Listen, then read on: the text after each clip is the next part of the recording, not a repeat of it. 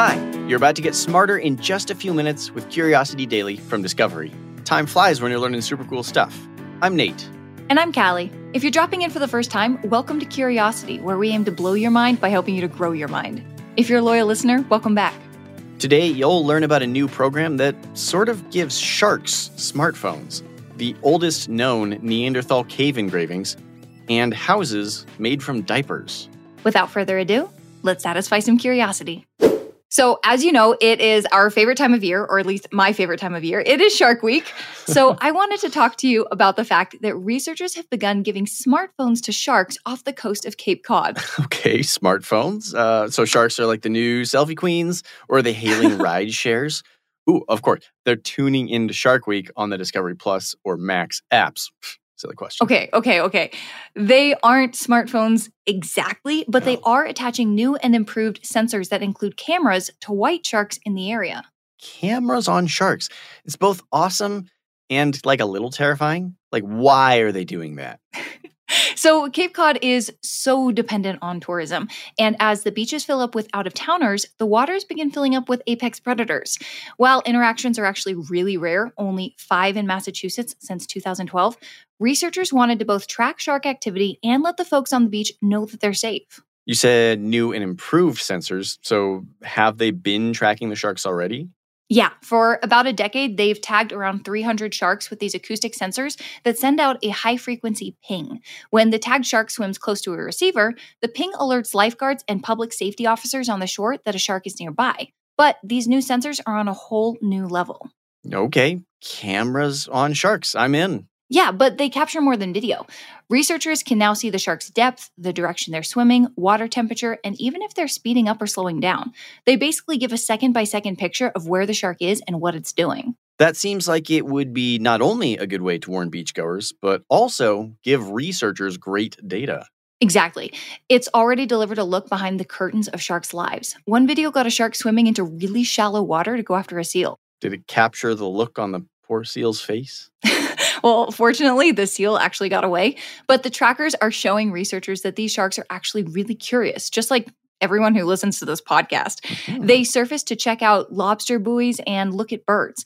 They see something floating in the water and they come up to investigate. That actually sounds kind of like a curious puppy. Like, it's kind of cute. Yeah, exactly. If they weren't the world's most efficient killing machines, I'd say they were downright adorable. Okay, so how many sharks have these new camera sensors? More and more as time goes on, and they're starting to use them in other parts of the world like Australia. These new shark smartphones not only give swimmers a renewed sense of safety, they're giving researchers a new glimpse into the incredible lives of the ocean's apex predators. Oh, I am super ready for Shark Week. Oh my gosh, I'm so excited. Allow me to set the scene. France's Loire River Valley, 1848. Workers digging a quarry to support the construction of a railroad line uncover a cave, but think nothing of it. Years go by. What is going on? I was just trying to add a little flavor to the story. It's France. All right, never mind. 1912, French archaeologists decide to go excavate the old cave, and they find prehistoric stone tools, cooked up bones of bison, horses, and deer, and they realize that this place is really, really old.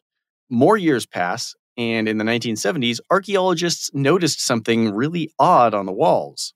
Lines. They found lines. Deep ridges, almost like scratches. Maybe bear claw marks? They actually found bear claw marks in another chamber, but these scratches looked to be from human fingers, and they fit what looked to be a thoughtful pattern, like someone intentionally put them here. Okay, so cave art. Exactly, but there was a problem. The archaeologists weren't totally sure when these marks were made, but they were pretty sure that they were made before we humans made it to this part of the world. Is it aliens? No, but it's just about as cool. A new study of the markings and of the cave itself suggests that these markings are the oldest known Neanderthal cave engravings. Get this, a Neanderthal stood at the cave wall and created this work at least 57,000 years ago, maybe as long as 75,000 years ago.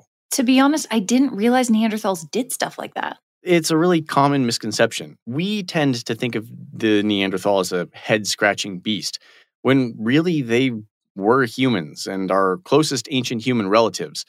They used tools, and in fact, scientists knew this cave was used by them because the tools they found were associated with the Neanderthal. But did these old guys create art like this before? Yeah, they've found cave engravings like this in Gibraltar that are around 39,000 years old, and Homo erectus even carved zigzags into shells more than 500,000 years ago. Neanderthals might even be the artists who created the world's oldest known cave paintings about 65,000 years ago. It is really hard for me to get my head around how long ago that was. So, how did they figure out how old the site was? That's a pretty cool part of the story. They used optically stimulated luminescence dating, which can tell scientists how long it's been since certain sediments like quartz have seen the sunshine. That is really cool. They believe that the Loire River was much closer to the site back in those days, and repeated flooding eventually caused the cave to close up about 57,000 years ago, probably thousands of years before we made it to France. Okay, so what do these cave engravings mean? Like, what were those Neanderthals trying to communicate? That, unfortunately, is impossible to know, but the fact that they were intentional, thoughtful, and probably had meaning to the Neanderthals who created it is, well, remarkable. Remarkable. They left marks. Because it's marks. Yeah. Yeah. Researchers have built a house using disposable diapers. Okay, but is it load-bearing? Oh boy. Does it get really heavy when it rains? All right. I get the jokes, but we should continue the story. Oh, by all means, relax and let her rip. Ha. Ha. You might think it's funny, and I would agree. Actually, it is pretty funny. But it is also a pretty big deal. They think that because diapers are made of materials that could be used for building, such as cotton, plastic, wood pulp, and rayon, recycled diapers could take the place of up to 27% of the usual material that goes into the concrete portions of the house, the columns, the beams, and so on. In other words, yeah, actually, the load-bearing parts. Ha! I knew it.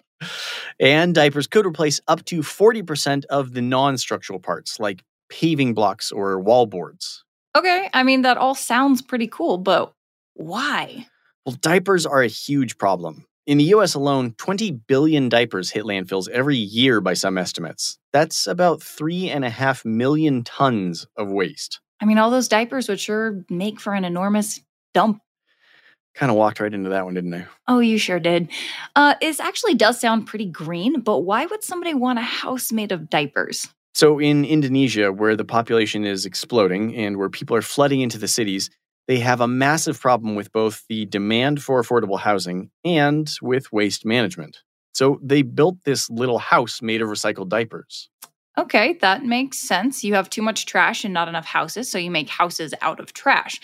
I totally get that. You can start to solve two problems with one solution. But, I mean, are these little houses... Are they clean? Yes, absolutely. The recycled diapers are washed, they are dried, they're sterilized, and then shredded. Then they mix it with cement, sand, gravel, and water in a specific ratio to make it strong enough to bear weight. What if they wanted to build bigger structures? I mean, you're not going to fit too many people in a 400 square foot house. That's a great question. The ratios of diapers to other materials can change to increase the strength of the finished product. So, for example, if you want to build a 3-story diaper house, the diapers will only take the place of about 10% of the other materials. But even that can still have a huge impact. Okay, I'm sold. Where can I buy a diaper house? All right, well, there are a few wrinkles in the diaper story. First, it's not totally easy to recycle the diapers. Separating the plastic from the organic fibers can be done, but that process isn't readily available in developing countries where these materials are most needed.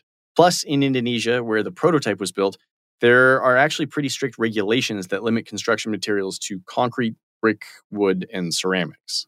Okay, so hurdles remain, but it still sounds like a good idea. Yeah, well, unless the world's moms and dads decide to start using reusable diapers, we all might soon be living in diapers.